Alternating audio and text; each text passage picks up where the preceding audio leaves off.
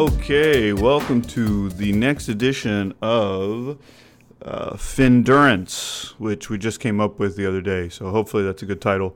Again, a lot of this is still kind of in motion. And today I wanted to talk about costs. And this is more of an academic deal, but it comes up all the time when we talk about behavioral finance, when we talk about opportunity costs and sunk costs and why we think they're so important. And so if you open up a finance 101 type textbook or an accounting book, you find all sorts of different definitions for costs. There's fixed costs, which are like for small businesses and large business, for any business. There are fixed costs, which are like overhead and, buying a tractor or stuff that you're going to have to spend anyway.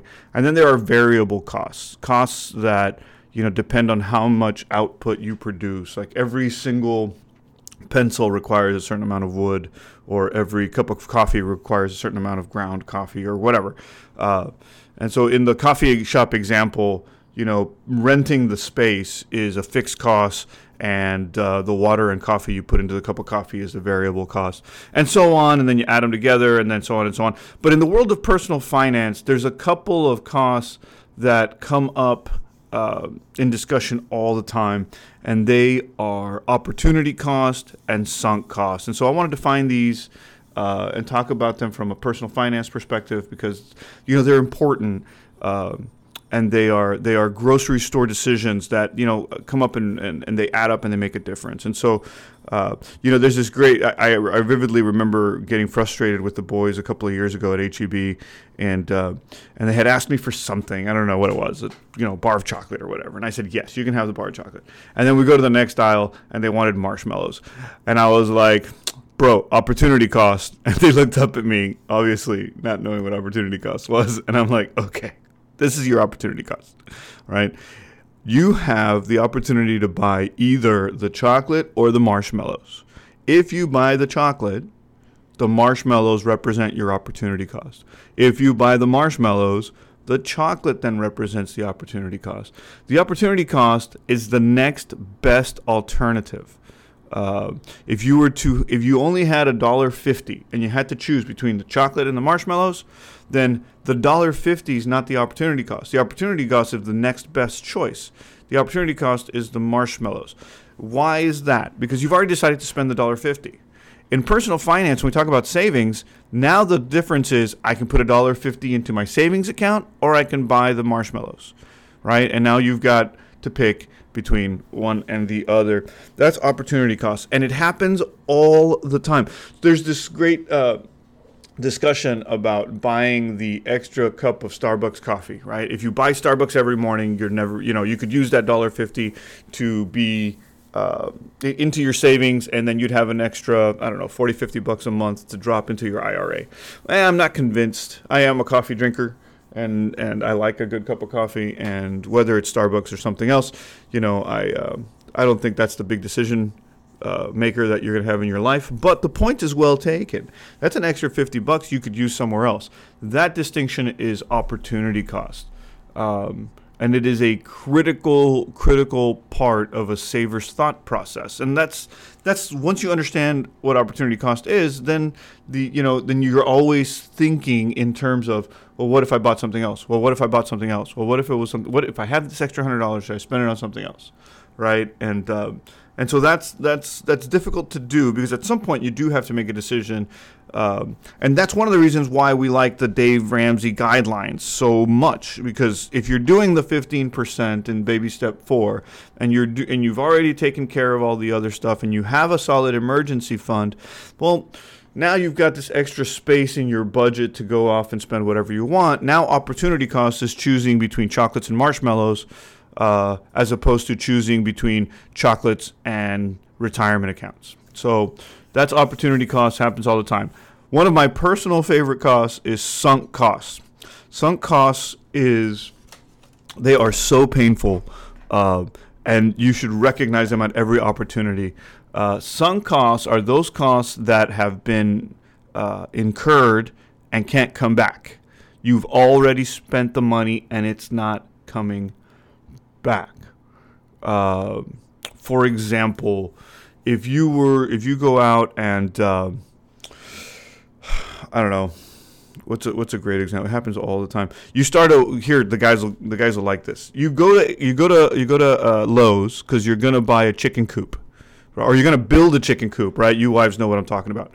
You're gonna go buy or build a chicken coop. So you go to Lowe's and you buy all this lumber and you start cutting the lumber. And your wife comes out and says, "Hey, I've decided that I'm going to buy a chicken coop instead of allow you to build one. But you've already cut the lumber, so what can you do? You can't return it. You can't get any money back from it. You're stuck with that expense." Now, quick timeout. This is not about whether or not you can return the lumber. This is not about whether or not you should be allowed to build a chicken coop. This is about what the fact that you've already spent the money. Now, your wife comes out, mom comes out and says, "No, we're going to buy a chicken coop." And you're about to create this argument with your wife about whether or not, you should be allowed to build this chicken coop because you're a dude and you're going to prove yourself. And the first thing you're going to say is, "I've already spent $100 on lumber." You can't return it. It's just sitting there. You've already spent $100 on lumber. That's a sunk cost. And it's not a sunk cost in this case because you do or don't know what you're doing. It's a sunk cost in this case because mom's already made her decision, right? There's no point in you fighting with your wife over having a pretty chicken coop other than the one that you're about to put together. It's just, it's meaningless at this point. There's no sense in moving forward with it. When you make a decision such as, oh man. Oh, okay, I got one. Let's say you've decided to go into the coffee business and you've just purchased a $5,000 coffee machine, right? And you're working your numbers and you realize that the rent's going to be more expensive, and you're working your calculations and you realize that you've got to spend an additional $10,000 or $15,000 to make the business profitable. Or you realize that the business is not going to be profitable and you don't want to do it. But you're $5,000 in because you just bought this super expensive coffee machine, right? If you return it, you're going to get half of your money back or less. It's not going to work out. You don't know what to do.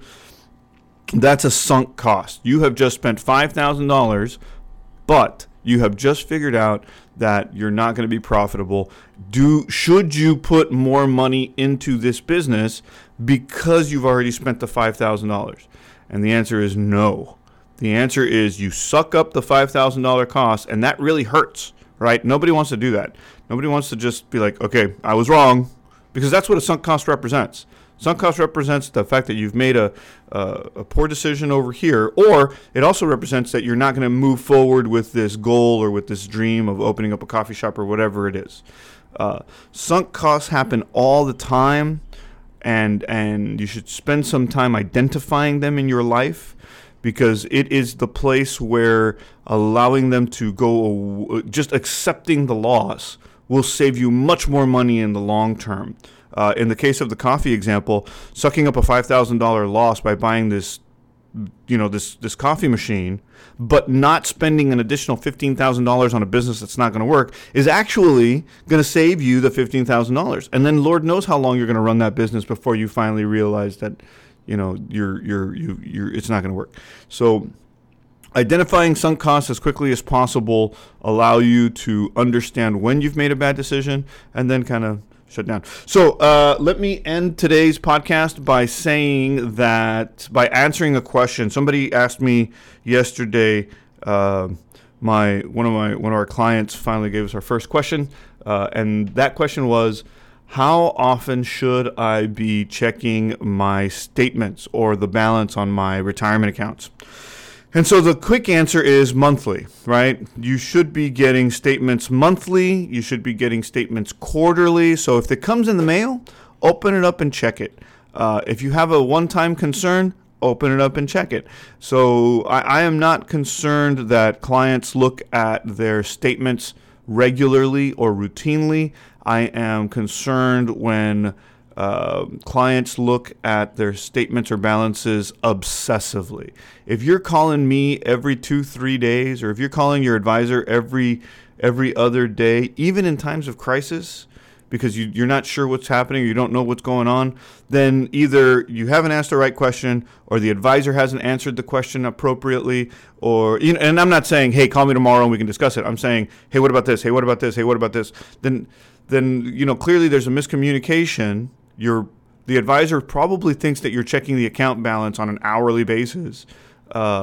And it really means that you don't have a strategic plan. So, and it's possible that your advisor has a strategic plan for you that they've either written down or have in the back of their head, but that communication hasn't occurred. I would suggest that if you're checking your balances on a regular basis, it means you don't have a true long-term investment spirit.